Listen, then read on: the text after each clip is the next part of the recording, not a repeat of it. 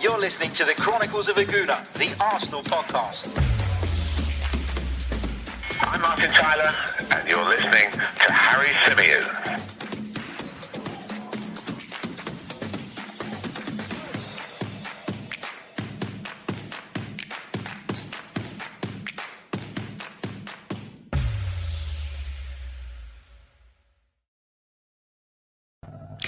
Hello and welcome back to the Chronicles of Aguna, the Arsenal podcast, part of the 90 Min Network. And as ever, I'm your host, Harry Symeou. How are you all doing? Happy Friday to each and every one of you. Hope you're clocking off of work or nearly there at least. Hope we'll help you through the last hour of the day in some cases and set you up nicely for the weekend. No Arsenal action, of course, this weekend, but there is plenty of action to get your teeth into, and we'll be sharing with you the games that I would pick if I were you this weekend. So going to look ahead to the weekend a little bit, as well as discussing some of the latest Arsenal news. We're going to be reflecting on Mikel Arteta's interview, which he gave from Arsenal's Dubai training camp, in which he discussed Arsenal's ambitions for the remainder of the season and just how confident he is that Arsenal can go on and achieve them. We'll be talking a little bit about the expected return of William Saliba. We'll be touching on Alex Lacazette's future and asking the question, who really cares about what Pierre-Emerick Aubameyang has had to say over the last couple of days? We'll be digging into that as well as taking your questions from the live chat box. Big hello to every single one of you who is with us. I can see there are plenty of you in the chat. Let's say a few hellos. Big hello to Junior, to Brad, to the Arsenal Granny, to Steve, to Prince Will, to Raheel, to Arsenal Granny, to Moss, Matt, Louis, all of you, Hamoud Ziane, Brad. I hope you're all good, guys. And thank you for being here, as always. Okay, I just want to start off by apologizing for the lack of a podcast yesterday. As some of you will have seen on social media, I was asked to go in and jump in the hot seat along a fantastic broadcaster and a really, really good friend, Adi Oladipo, on TalkSport 2's The Social. And I'll be back there next week as well, which I'm really, really looking forward to. Did manage to upload a couple of clips from that, which you can find on the YouTube channel. They are exclusively on the YouTube channel. So if you are an audio listener, you won't have come across those. But if you jump over to YouTube, there's a couple of short form clips with some bits from the conversations we had. And we talked everything. We talked Arsenal. We talked Lampard at Everton. We talked AFCON, Jesse Lingard, and plenty more. So lots to get your teeth into there. I do want to speak about the podcast a little bit later on as well, because I've been having some thoughts about the format and about various other bits and pieces over the last sort of 24 hours or so. But as I always say, this podcast is yours. The podcast is what it is because you guys tune in without fail daily. And that obviously means the world to me. So I don't want to do anything. I don't want to change anything without getting you guys' seal of approval. So I will be asking you a question a little bit later on about the podcast. And if you could please give me your response, it would be so appreciated and make my life in terms of thinking about things a lot easier. If you're not on Twitter, you can email me. If you're not on any of those platforms, you can, of course, reply in the YouTube comments, just depending on whatever works for you. But I really, really would love to hear from you on that. Okay, let's get into it. And let's start off by discussing Mikel Arteta's interview, which he gave at Arsenal's Dubai training camp. Now, he didn't specify we're going to finish in the top four or we want to finish in the top four, but he did say that the objectives are high. And one would assume that given where Arsenal are at and given the position we find ourselves in early February, that top four is what Mikel Arteta and Arsenal are aiming for. That the top four feels like something that's achievable. It feels like it's something that's going to need us to be as close to perfect as possible. It's going to need us to be very efficient. It's going to mean that we can't afford to slip up very many times with a number of teams in the race. But obviously, as I always say, you've got to be aiming for your absolute maximum. You've got to be aiming to hit your ceiling. And I do believe that for this Arsenal side and for Mikel Arteta, a top four finish is that ceiling. So fingers crossed we can get that done. He was asked about how confident he is. In Arsenal achieving that. And he said very confident. And I guess, look, on the one hand, he's kind of got to say that, right? He wants these players to be bought in. He wants his players to feel confident. He wants them to feel belief coming from the sidelines. And I think he's got to say this to an extent. But I think what I've noticed over the last few days is the mood around Arsenal has really shifted. Now, going into the back end of the transfer window, there was this enormous pressure from us as a fan base for Arsenal to go out and do business, for Arsenal to go out and bring in particular, a centre forward. And we never got that done. It didn't happen. And the subsequent meltdown that followed that was a little bit over the top, in my opinion. And that is my opinion. There'll be people out there who will feel differently, and that's absolutely fine. You're entitled to your view. But my view is that the reaction to Arsenal not making a significant signing during the window was over the top. And I think what you've seen over the last few days is that soften. And I think what a lot of good people have done, a lot of people who have big voices, have big platforms in the Arsenal community, have come out and spoken about this in a far more measured way than you kind of read or come across on something like Twitter. And it's really interesting to hear those people, because I think when they break it down and when they, fill you in the way that, in an educated manner and in a calculated manner, I think most of us would agree that they actually have a point. I don't want to go over it all over again, because we've spoken about it time and time again. We've spoken about it on Lee Judge's TV yesterday, last night, for those of you who tuned into that as well. It's a conversation that we've had so many times over the last few days. So as I said, I don't want to go down the rabbit hole too far. But what I would say is that there's a clear plan. And there was something that Mikel Arteta said in his interview today, which kind of triggered me to think back to the transfer window and the lack of activity and why we took the decisions that we did. And what Mikel Arteta said was, when he was asked about the players that he brought in the summer and how well they've done, he said that we identified very specifically the players we wanted. We identified the profiles both professionally and personally, which suggests, as we've all come to kind of realize under Mikel Arteta, that character is just as important as talent, that character is just as important as ability, that he wants people in and around the club who are going to be good examples, who are going to be fully committed, and who have a certain persona that will help take Arsenal up to the next level.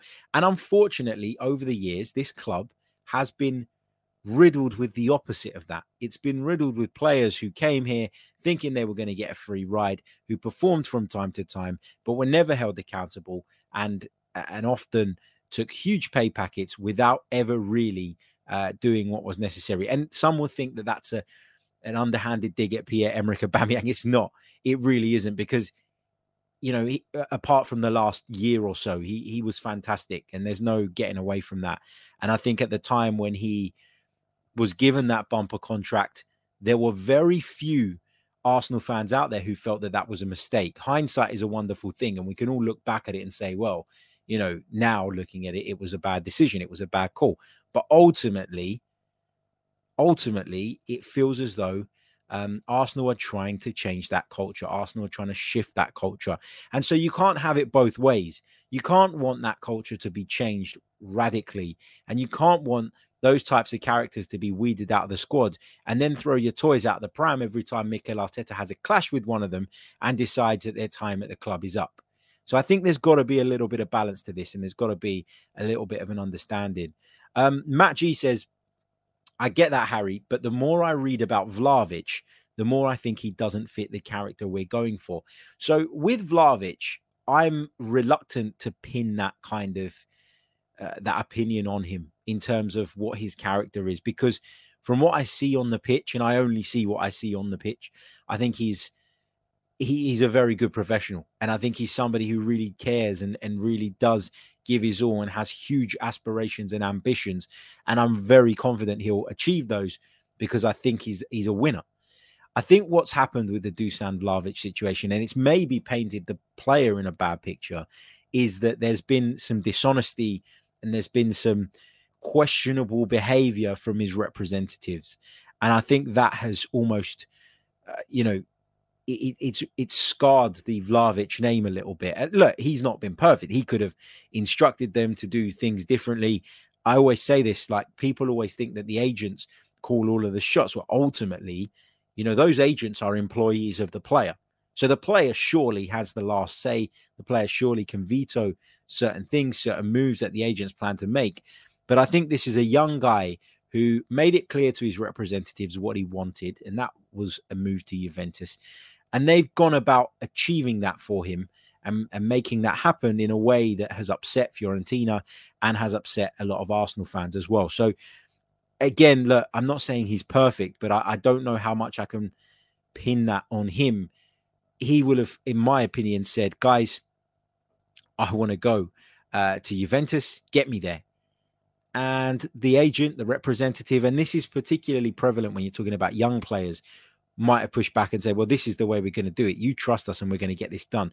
So I think that, I think that it's difficult to say that he's not the right character based on that transfer alone, because I'm not sure how much of the intricacies of it he was in control of. And as some bloke says, if he'd had the single-mindedness for Arsenal that he showed about Juventus, we'd have loved him. I think that's a good point as well. What else have we got? Let's see. I did see some really good comments. Mile High Guna, how you doing, mate? He says, I applaud that from Mikel Arteta. Culture is a real thing. I saw one that was slightly disagreeing as well, and I just want to bring that up for the interest of balance. There it is. Alex says, none of this matters. All it's going to take are a couple of injuries, and the top four isn't just a worry. So is 5th, 6th, and 7th. Look, that's interesting. And I think, again, I don't want to spend too long on this particular subject because, as I say, we've been over it time and time again. But it's a real concern, and I get it. We have left ourselves thin. And I think the Dubai training camp will do us good. I think the opportunity to train in warm weather is good. And something that you should take. It helps with recovery. It helps with bonding in this case as well. And I think a really interesting point that Adrian Clark made on our show the other day, and if you haven't checked that out, please do so. Adrian joined me to talk about all things Arsenal and all things on the January transfer window. If you go back on the channel and on the podcast feed, you'll find that he said actually sometimes having a smaller squad can lead to people feeling more engaged and a greater unity. And I think that's probably right, because I think although the obvious risk and the obvious bad side to it is that you are short of players and injuries can really have a big impact, the positive side is that you don't have people walking around the place who aren't involved and don't really stand a chance of being involved and therefore aren't as engaged as the rest. So I think that was a really, really interesting point made by Adrian. And it's a point that was made by somebody who's been in a dressing room and who's been, in this kind of environment. We're fans and we watch on and we talk about it and we share our views and our opinions. But a lot of the time, it's important that we do take some of this kind of inside knowledge from the people that have been there and done that. And we haven't at the end of the day. Right. Before we move on, I just want to wish somebody a very, very happy birthday. And you've probably seen this on Twitter because he's getting all kinds of love. But I just want to say a big happy birthday to Arsenal hero, Kevin Campbell. He's been on this show on numerous occasions. I've had the pleasure of doing lots of other podcasts and lots of other bits and pieces with Kevin. And the reason I wanted to kind of take some time out to especially wish Kevin a happy birthday, aside from him being a brilliant guy, is that Kevin is someone that has become a friend. And Kevin is someone who has always got time for the Arsenal fan base. And you can't say that about all ex-players. I can say from sort of working into a position where I could do this kind of thing as a full-time job, I knocked on a lot of doors. I tried so hard to get interviews with ex-players. I even had some of them, and I won't mention names, people that were my heroes who I met in the flesh and thought, you know what, I thought you were cracked up to be. There's ex-players out there who have given me an email address and said, yeah, get in touch. Let's do it. Let's do it on this day and on this time. And they've not turned up. There's others who have asked me for ridiculous amounts of money. And Kevin's done none of that. He's always been approachable. He's always had the door open for Arsenal fans. And you can see just by the sheer amount of different things he appears on that, he's got time for everybody.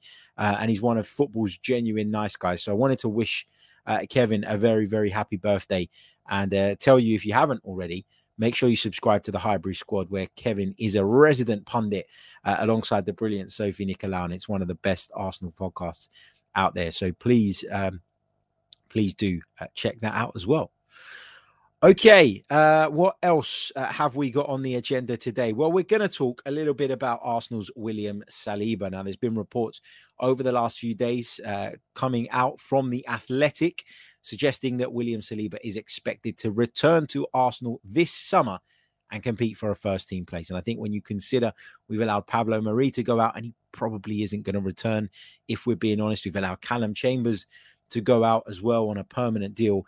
It feels like Saliba's going to come back and be competing with Gabriel and Ben White. And that kind of competition can only be a good thing. That kind of competition is only going to see us move up to the next level. And it's that we'd then have three very good, young, up-and-coming centre-halves, who have the world at their feet, have the physical attributes required to play in the Premier League, but also the technical attributes.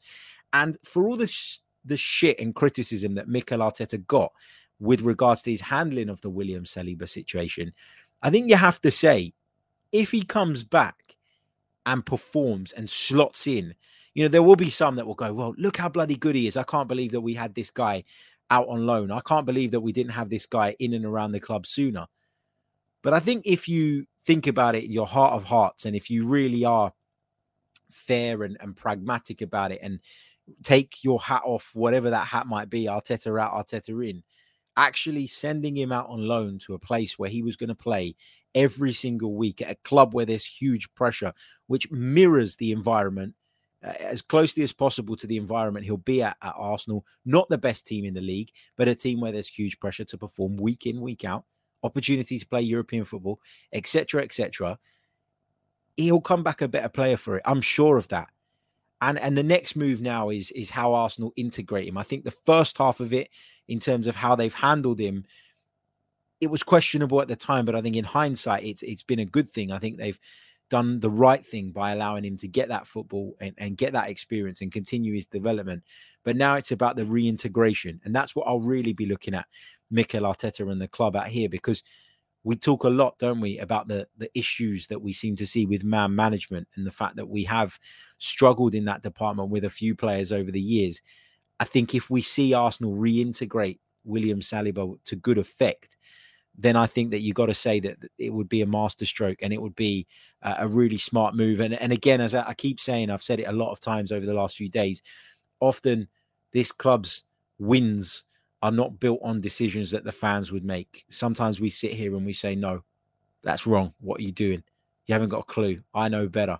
That's not always the case. And I think if Saliba comes back a much more experienced, a much more complete centre-half, and can force his way into the reckoning and be in and around the first-team squad, be competing for two positions with Ben White and Gabriel, and of course Rob Holding, who's around the club at the moment as well, then I think we're in a good position and we're in a good state. So, I'm really looking forward to seeing what he can do when he returns. Just wanted to quickly touch on Pierre-Emerick Aubameyang's comments because, as I discussed yesterday on Lee Judge's TV, I think a lot has been made of this when actually he didn't really say all that much. And I think that's the kind of common thing now. You scroll through social media, you scroll through various news sites, and the headlines are Pierre-Emerick Aubameyang slams Mikel Arteta, when actually that's not what he did. He didn't do that at all. He said he had an issue with Mikel Arteta, basically that Mikel Arteta's issue was with him, and that the issue was between he and Mikel Arteta as opposed to he and Josh Kroenke or he and Edu, etc., etc.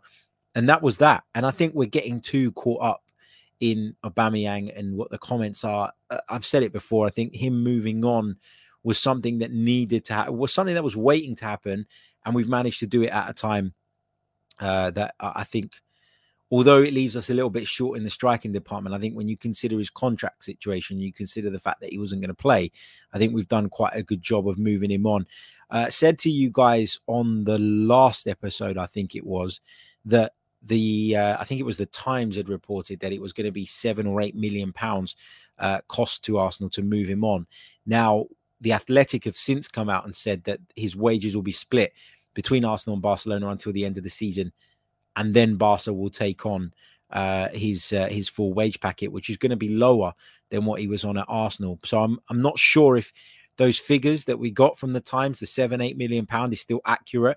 I think the Athletic didn't say that those figures were incorrect, but what they did was shed a little bit more light on how that arrangement exactly is going to work. So that's where we are on that. Just wanted to quickly touch on a report that came out a couple of days ago now, but I haven't done a podcast since, from the Sun's Mark Irwin, who says Arsenal are planning the biggest spending spree in their history, with up to £180 million budgeted for summer signings: Alexander Isak, Calvert-Lewin, and Ruben Neves. Look, I'd like those players. If we got two of those, I'd take Isak and Neves. I'm not a massive Calvert-Lewin fan. I think he can do a job, but I don't know if his ceiling is quite as high, as I've said to you guys before. But if we could get a couple of players in there, that would be great, wouldn't it? And it would really help in terms of pushing forward and in terms of the rebuild. Let's see, what else have I got on my little page of notes to talk about? Let's talk about Alexander Lacazette. And it emerged the other day, or a report emerged, that Lyon and Jean-Michel Aulas, the Lyon president, who's always very vocal about what he wants to do in the transfer market, has come out and said that Lyon are planning to try and buy Alexander Lacazette. I say buy, I mean sign. They want to take Alexander Lacazette on at the end of the season, and that his mind is already made up. He will return to France. Look, as far as Arsenal are concerned, I expect there to be a short-term offer on the table. I really do. I think that he's earned himself enough goodwill within the club's current setup. And I'm talking about Mikel Arteta, I'm talking about Edu, and I'm talking about how he's impacted on some of the youngsters to warrant being offered a short-term deal. But what I'm not sure of is whether or not he'll accept that.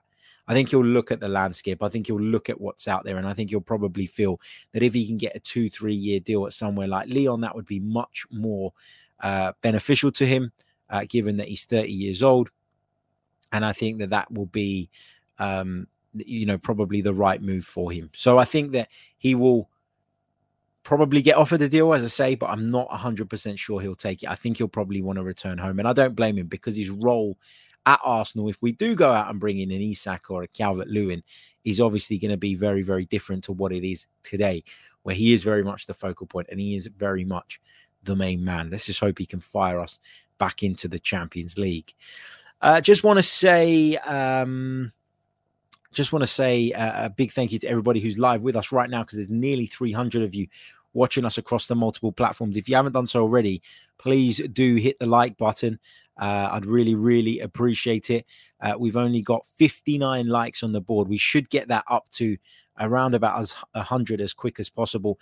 We're also edging closer towards 19,000 subscribers here on the YouTube channel. So if you're not subscribed, please do think about it. I'd really, really appreciate it.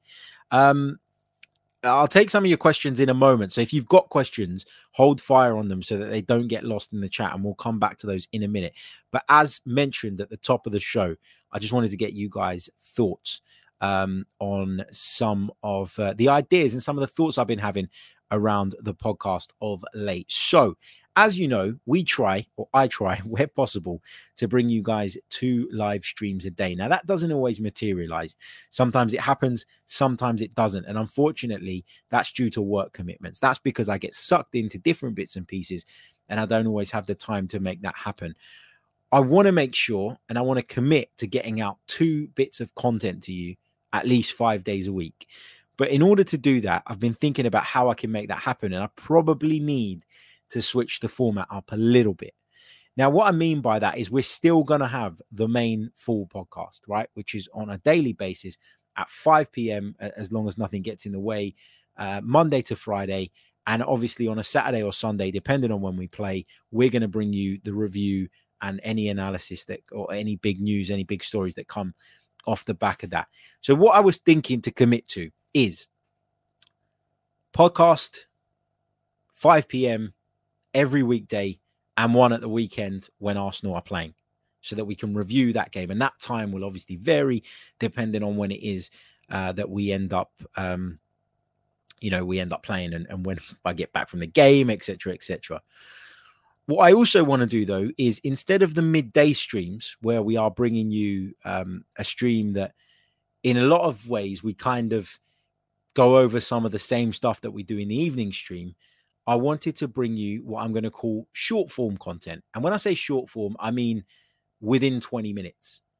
I want to bring you guys content specific to certain stories and certain subjects that are pre-recorded, edited in a better way, and then save the Q&A bits and all of that stuff and all the interactive stuff, which is fantastic, for later on when we do the live stream. And I'll extend those streams if I have to in terms of how long they go on for, so that we can get all of those questions and so we can get all of your thoughts in as well. So I want to bring you midday content as well, but some of that might be slightly shorter form and some of it might be pre-recorded in order to make sure that I can commit to that. But the long form podcast that comes to you every day about 5 p.m., that is going to stay. That's not going to change. Now, I'm really, really interested to hear you guys' thoughts on that, because it really is important to me what you guys think. It's a way in which I am more able to commit to bringing you 2 bits of content a day. Because if I've got something on the next day and I know that in advance, I can make something to go out. I can put something together to go out during the midday slot without it being, oh shit, work's come up, now I can't do it.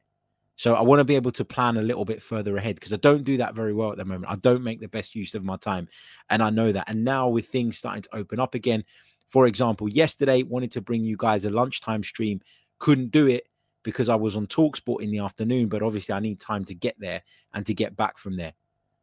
So I'm going to bring you 2 shows a day, but on the odd occasion, the 12 o'clock one, 12:30 one, will be pre-recorded so that I can commit to getting that out every single day.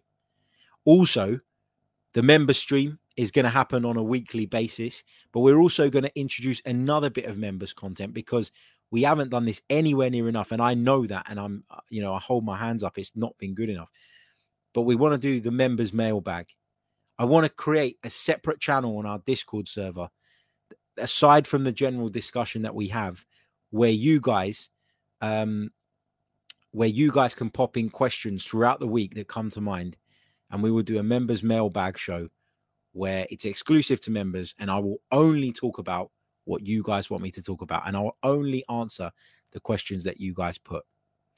So I've been around the houses a little bit, but let me just summarize, and give me a thumbs up in the chat if you agree and a thumbs down if you disagree.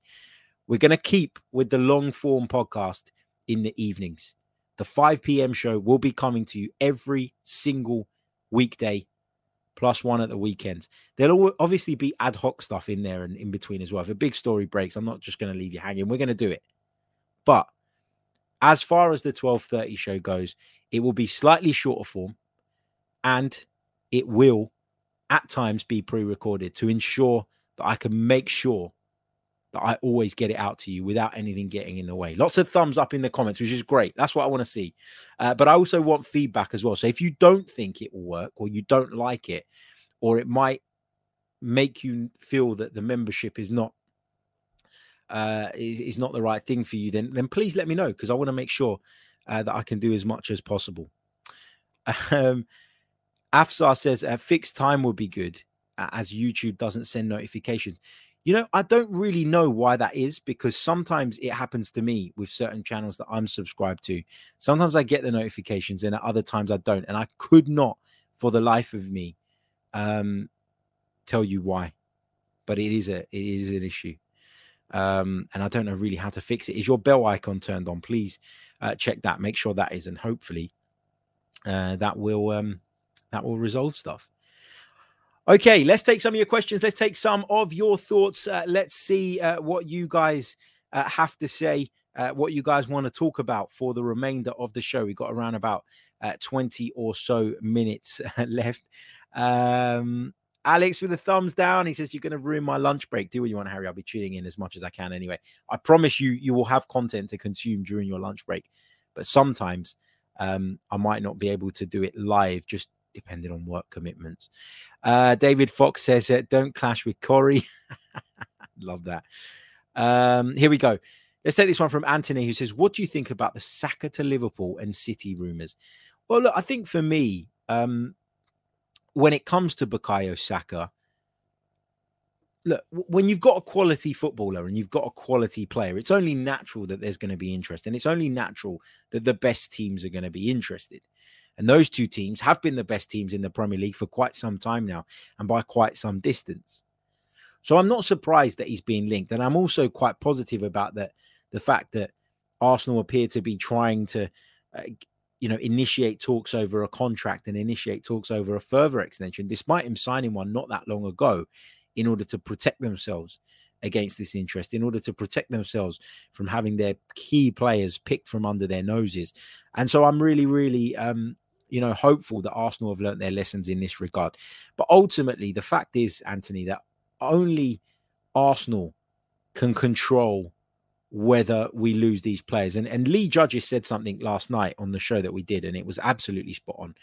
We were talking about maybe the need for patience and the need for an understanding of what Arsenal's structure is and how it's supposed to work. And the fact that we are building a team around these young, talented players and hoping that they'll all click together and that will be our key to success.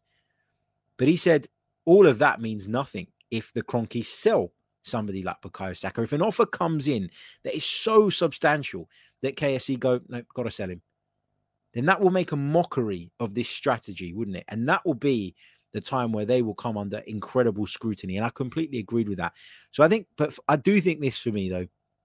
I do think that if you want to keep someone like Bukayo Saka, you have to match his ambition as a football club. You have to keep improving, keep progressing. You have to keep showing him that this is the right environment for him to develop and improve. And that eventually he'll be able to win the game's biggest honours at. Because that's what the best players want to do. They want to win the game's biggest honours. And that's something that right now I don't think we're anywhere near. And that's worrying and that's concerning. And that interest from other clubs is going to come around from time to time. We have to do our utmost. Hope that his emotional connection to the club will be enough, but also that we can deliver on what he wants in order to keep him and to keep him happy, first and foremost.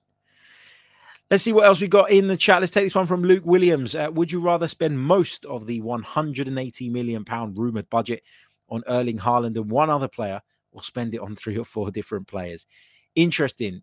Obviously you want the best players. You want the Erling Haalands of the world. But I think it's going to be, just going back to what I was saying about competing at the highest level and for the game's biggest honours and biggest trophies, I think it'll be incredibly difficult to convince him, even if it's doable financially, that this is the place for him. And so I think that it's important we build, and it's important that we add depth, because we've just been talking about how thin this squad is and how much of a problem that could pose us later on in the season. So I think that you probably got to look at building a team. But obviously, look, if it's doable, you want the world's best players, don't you? Big hello to Yorgos, who joins us from Cyprus. He says 2 things. First, Leicester won the league with a short squad. They did indeed, but they were very fortunate that they didn't pick up too many significant injuries. And they were very fortunate that they weren't participating in any other competitions. And in a lot of ways, that was their saving grace. But you're right, it's not impossible. And he says, second, I've got a feeling that Pepe will be tried up top. This is really interesting because a lot of people have been discussing this of late. And I'm not of the opinion that Nicolas Pepe is a centre forward or that he can even play there. I think the key to getting the best out of Nicolas Pepe is to give him freedom. And that freedom is not there in Mikel Arteta's team as a centre forward, because Mikel Arteta's centre forwards have a very, very specific role. And that's a lot of the reason why, in my opinion, the Aubameyang thing went south. Because not only is there issues with his attitude, and was there issues with his timekeeping and various other disciplinary matters, tactically, Arsenal had been evolving away from Pierre-Emerick Aubameyang for quite some time. And that was because the role is so specific.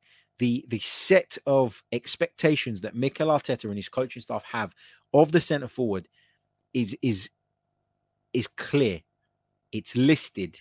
It's there for everybody to see and understand. And if you're not going to adhere to that, if you're not going to do what it says on this mandate, if you like, this imaginary striker mandate that Mikel Arteta has, then you're not going to succeed and you're not going to tick the boxes for him. And I don't think that Nicolas Pepe is the right man to do that either. I think that he is somebody that thrives on freedom. He needs to be able to drift into different areas of the pitch. He needs to be able to start predominantly from the right-hand side and have that ability to cut in on his stronger left foot without having a defensive duty. And I think with Takahiro Tomiyasu at right back, who's much more defensively secure than fullbacks we've had in years gone by, I think he can do that. The other thing, though, is, how do you give him that role without taking it away from Bukayo Saka, who's been wonderful? And that's a problem. That's a difficulty. But I just think the key to getting the best out of Nicolas Pepe, who I agree is going to be very important in what's left of the season, is to give him that freedom and allow him to roam around into different areas and play without shackles. I think that's so, so important. I did read yesterday, I think it was Kaya Kainak who put out a piece from Football.London. Kaya's been on the show as well, wonderful journalist, about the fact that Martinelli has been training up there. And a lot of us have talked about this in the past. And while I still think that Martinelli today, his best position is from the left-hand side, I do think, and I've said this before, he has the attributes to be a very good and very effective centre forward. But as Adrian Clark pointed out on the show we did the other day, he is more similar to Aubameyang as a centre forward, you would think, than he is to Lacazette. And that would mean kind of going back to having a centre forward that wants to play off the shoulder, that wants to run in behind. And I think that is the mixed bit, or the mixed message that I'm getting from Mikel Arteta. On the one hand, you're telling me this is what you want from your centre forward. That's why Lacazette is so much more suited than Aubameyang. And on the other hand, you're telling me that you're getting Martinelli ready to do that role. Unless Martinelli's game is going to dramatically change, I don't really see him dropping into the midfield, making up numbers, winning balls back, and vacating spaces for other people to drift into. He's the guy that should be drifting into those spaces. I'm not necessarily sure he's the man who should be creating them, but there we go. Let's see what else we've got. Lots of thumbs up and lots of kind comments with regards to the comment. Thank you all so much, guys. Really, really do appreciate it. This is an interesting question from Alex. Which of White or Gabriel should be more worried by Saliba coming home? Interesting question. But this is the thing, right? Listen, I think White and Gabriel are both very, very good. I think Gabriel, for me, goes through phases. He goes through phases where he's unbelievably good, and then phases where he's not bad, but he's not quite at the same level, and you can see that quite evidently. And I think he's suffered that a little bit lately. So I don't really know the answer to this because it's a really difficult question. But what is good about the fact that he'd be coming back and both of their positions would be at stake and both of them would have to be looking over their shoulders is that element of competition. And it's an element of competition that we haven't had for a long, long time in a lot of positions. So again, just a sign, isn't it, that we're moving in the right direction in that sense. Some blokes, I always laugh every time I see his name, Collie. With the squad clear out almost done, how important is it for Arsenal to get the buys in quickly this summer? Yeah, you want to do them as quickly as you possibly can. And as I said, one of the advantages of getting Aubameyang out when we did is that we now move into the summer without having to worry about that, without having to spend time and resource on trying to put together an exit strategy. And now we're in a place where instead we get to we get to focus on how we can improve the team as opposed to moving out the dead wood. And as I said on TalkSport yesterday, I was asked the question, is the clear out done? I said no. And the follow-up question was, well, how much of it still needs doing? And my answer was, well, most of it's been done. I think a lot of it's been done. And I do feel like that. And that obviously makes it easier to bring in players. Chris Carrick says, what do you think about a back three formation? And would we need an alternative to Tomiyasu in that case? Yeah, I think that it's clear that Mikel Arteta's preferred formation is not a back three. I think that in years gone by, he switched to that or opted for that because he probably didn't have enough trust and faith in the central defensive options that he had at his disposal. I think since he's got his own men, it's been quite clear that he prefers a 4. But Tomiyasu's signing obviously was a smart one in the sense of not that he's just a good right back, but he can play as a centre back and has played as a centre back for a lot of his career. So I actually think that that's a good option. It gives us flexibility, tactical flexibility.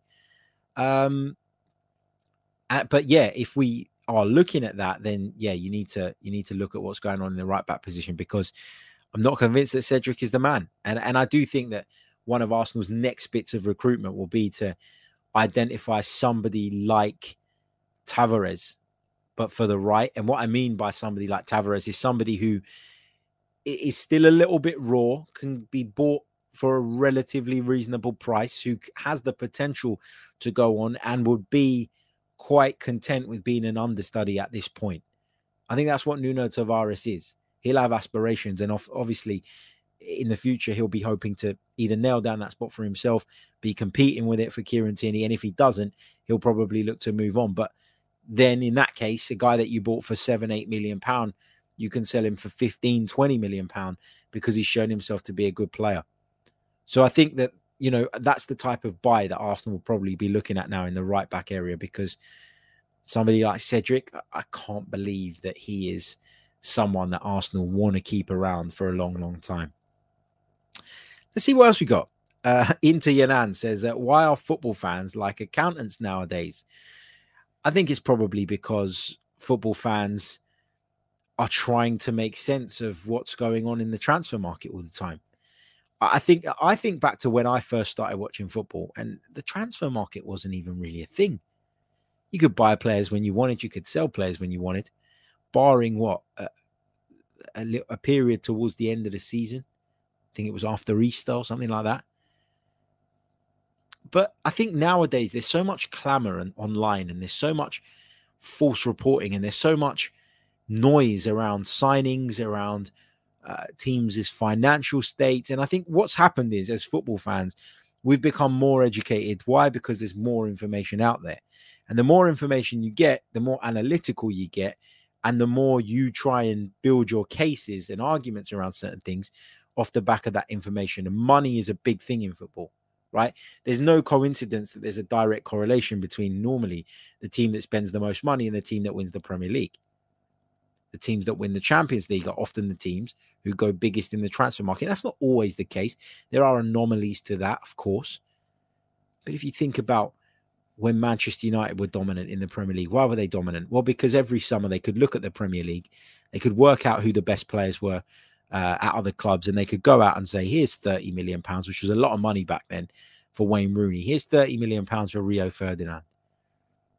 They took Dimitar Berbatov there as well from Tottenham. That money thing is massive, and I think that's why people put so much focus on it. Mile High Goodness says, are we relieved to not be worried about Joe Rogan ruining Arsenal's transfer kitty? Joe Rogan, obviously, in some controversy with Spotify, if I'm not mistaken. I don't really know the ins and outs of that, but I have read the story. Let's see what else we've got. Chris Carrick says, do you think our lean squad will help improve cohesion and closeness among the players? Yeah, I touched on that a little bit earlier on. I do think that it helps. I do think that when you've got less people who are kind of standing on the sidelines and watching on, feeling detached, then the spirit will be better, because everybody's engaged in the project and everybody's engaged in what you're doing and how you're moving forward. So I think that's key. Yeah. Look, there are obviously massive drawbacks to that. So I don't want people to think that I'm masking the fact that this squad is paper thin by pretending that it's what we should want or should be hoping for. I'm just trying to see the advantages to it. And there are some advantages, but clearly there are disadvantages as well.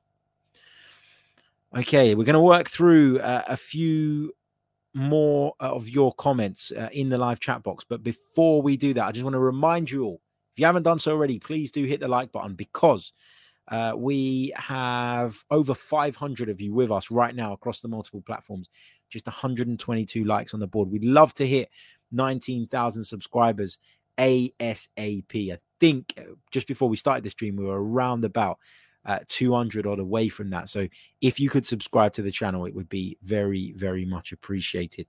Hardik Sharma says, Harry's background has more photos and colors today. Yeah, I've been working on it. This is what I wanted to do when I put up this this background. I had these photos, and I've still got some more. I've got an Ian Wright one lifting the 179 shirt when he broke the goal record at Arsenal. I've got a Bergkamp one sliding on his knees. I've got a Patrick Vieira. I've got one of Arsenal celebrating the league win at Old Trafford with Patrick Vieira. It's got Ashley Cole in it, which is why I didn't want to put it on there. And I've also got one of Thierry Henry in the San Siro. So I've got loads of them around the room. And I might even rotate them on the wall behind me. But yeah, thank you for that. And yeah, just finally got around to actually doing something with it. Let's see what else we have in the chat box. As Wes Bird says, smash the like button, Gooners. Please support Harry. Thank you so much. Big hello to you guys out there. Determinix says, hey, been asking my question for a while. What was your question, mate? Just drop it back in and I'll keep an eye out for it because the chat updates so quickly. I do miss things. I do apologize. Danny Vater says, how highly do you prioritize replacing Xhaka after fixing our striker situation, of course? Yeah, I think it's important. I've always said that I don't think Xhaka's as big a problem as some people would have you believe. You know, he does have his faults and he does let us down from time to time on the pitch in terms of the way he goes into stupid challenges and gets himself sent off, etc., etc. But I think the big concern for me about Granit Xhaka right now is not that. You know, that is a problem, but it's not the problem for me. The problem is the style of football that we're playing involves a lot of high energy, a lot of aggressive pressing. And as I've always said, I don't think that that's his game. And I think sometimes when I see him pressing really high up the pitch and trying to squeeze the opponent into their defensive third, I feel uneasy watching it because it's just not his game. He, for me, is at his best when he's sitting in front of the back four and he's trying to dictate play and get moves going from there. Because I think he's pretty good on the ball, technically, in terms of picking people out, brilliant cross-field passer, etc., etc. But I think the problem is when you turn him and when you get him running back towards his own goal. And obviously, the closer he is to his goal, the more likely he's to be on the goal side of the attacker. And that's where I worry less. So, yeah, I think it is probably something we need to look at, definitely. I think Ruben Neves would be the right man for that. I've said that before. I said it last summer because I think he brings a lot of the stability and qualities that Xhaka does bring to the table without the madness and without the kind of problem getting across the ground. Let's see what else we got. Determinix, here's the question. He says, what is the problem with Saliba? And is it good to put so much trust in a manager? A lot of players have been exiled in Arteta's reign. I don't think there is a problem with Saliba. I just think that Arsenal didn't think he was ready. And I think the way they handled it, and I've gone on record as saying this at the time, was poor. The fact that they didn't register him and that they left him out in the cold for half a season was unacceptable. That was a real fuck up, excuse my language, from Arsenal. There's no doubt about that. And obviously that caused fractures in the relationship between the player and the club and the manager. And I get that and I agree with that. And I understand 100% why William Saliba was frustrated by that. But as I said earlier on in the show, if he does come back and does force his way into the team and is reintegrated in the right way, I think that move to Marseille could be a blessing in disguise. I think that move to Marseille will have turned him from a boy into a man. And I think that there were always people who were excited by his talent and excited by what he could bring to the table. But I think when you watched him closely, and I did a few times last season, you could see naiveties in his game. You could see immaturities and you could see flaws. And I think playing, as I keep saying, at a club with much higher expectation like Marseille, where the pressure of the fans is immense, where you're expected to deliver week in, week out, will do him the world of good because it's as close to a mirror of this environment as he's going to get back in his home country, back where he's comfortable. So, yeah. Let's move through the chat box a little bit further. Let's see what else you guys are saying. Have we hit our 150 likes target yet? Nope, we're still 11 away. Come on, guys. Hit the like button. Doesn't cost a thing. Thank you. If you want to become a member as well and take part in our members streams, as well as get access to our members mailbag, which is coming up very, very soon, then please do get involved. Pavel Andreev says that can't subscribe twice, Harry. Sorry. Thank you. You could make another account and subscribe. No, I'm just joking. Just joking. Let's see what we got. Rowan says, do you think that we will get a big transfer budget in the summer? Well, according to reports from The Sun, Arsenal are planning to invest. But I think, look, we went into this window clearly willing to spend money if the right player was available, and clearly willing to spend money if we felt that we could improve the team immediately, or acquire a target who was going to stand us in really, really good stead moving forward, who's going to play a big role, at least in the club's eyes, moving forward. So there is money there, right? The club are willing to make money available, clearly. But we didn't see an opportunity that really tickled our fancy. And again, although it was frustrating, and although immediately after the deadline shut, there was a lot of frustration kind of floating around about it, it's probably been the right call. It's probably the right decision. And I'll stick by that. Even if Lacazette were to get injured, I still don't think that we should have bowed to Real Sociedad's demands and paid 90 million euros for Alexander Isak. You know, and that's my big fear about the lack of activity this window, that people will be putting it in their back pockets and waiting to kind of pull it out when Arsenal inevitably suffer some kind of injury or whatever. But let's see. Wale says, Harry, I really appreciate your balanced and thoughtful comments. Very refreshing in this crazy world of Arsenal coverage. Thank you so much. Dana says, hey, Harry, new member here. Glad to join you guys. Dana, welcome. Welcome to the Chronicles of the Gooner family, and thank you for signing up. Let's see. Craig Barlow says, regarding the January window, is Edu more at fault than Arteta? That's Edu's job, recruiting players. I'm not sure you can say it's Edu's fault, because the budget is not dictated by Edu. The budget is dictated by the club's owners and the club's board. And they will obviously specify what the club can spend. And then it's down to Mikel Arteta and Edu to make sure that they spend it wisely and on the right people. So I don't think that you can say, first of all, I don't think this window was as big a cock-up as everybody wants to make it out to be. And I think there's this huge narrative from outside of Arsenal that has almost seeped into the fan base as well about what a disastrous window this has been. And I know, because any media I've done in the last week since the window closed, the first question people have asked me is, well, what did you make of Arsenal's window? It was shocking, wasn't it? Well, it wasn't ideal. It wasn't great, but it certainly wasn't shocking. What was shocking? That we didn't go and break the bank and bring somebody in who isn't fit for purpose and overpaid, and then been stuck with them for the next 2 years. And then everybody's going to be talking a couple of years down the line about how Arsenal let another player walk out the door for free. Is that what's shocking? You know, I don't get it. I don't get what people want. I think, as I've said to you guys before, a lot of this stems from what happened with the North London derby. You do know that. The fact that we cancelled a game or requested a postponement of a fixture, regardless of the fact that everybody else done it, because for some reason that was overlooked by the lovely media. But the fact that we did that and then still allowed players to go drove this kind of narrative. Well, hold on a minute. How on earth can Arsenal get a game postponed when they're allowing players to leave left, right and centre? And that, for me, caused a meltdown and an agenda towards Arsenal in the wider media that, unfortunately, because a lot of fans are not feeling positive about where we are and are not feeling positive about the manager and feeling quite downbeat about the January we just had in terms of on the pitch, I think that has seeped into sections of the fan base. And I'm hearing Arsenal fans throw at me stuff that I've heard from the TV, stuff that I've heard from other people, and it drives me mad.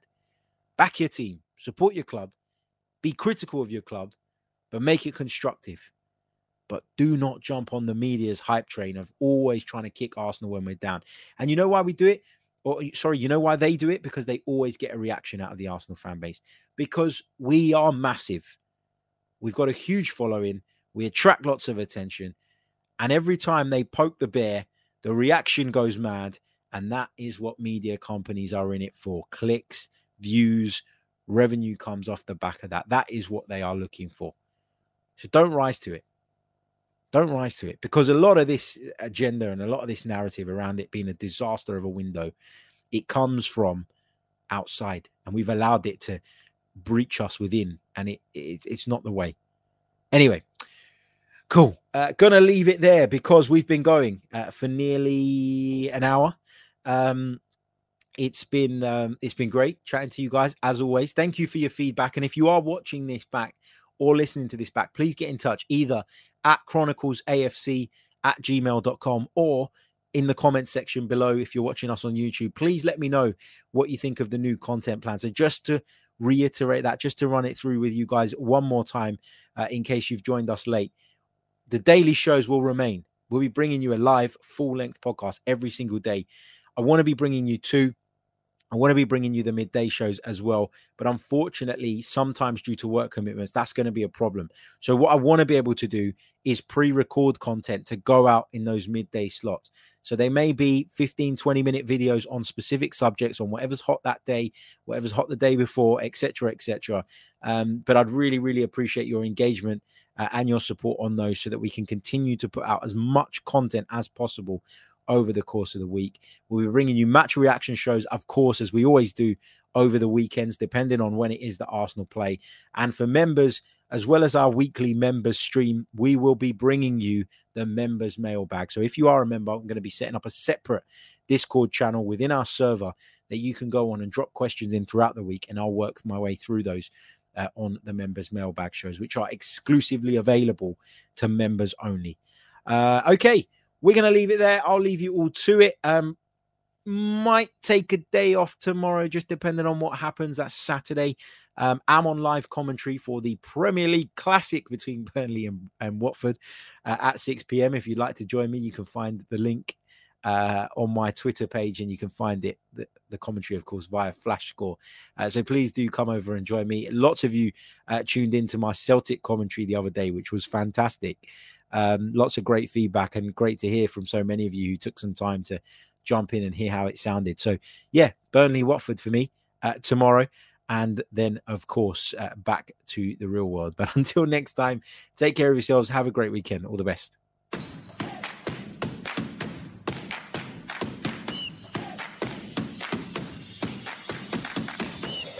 You're listening to the Chronicles of Aguna, the Arsenal podcast. I'm Martin Tyler, and you're listening to Harry Symeou.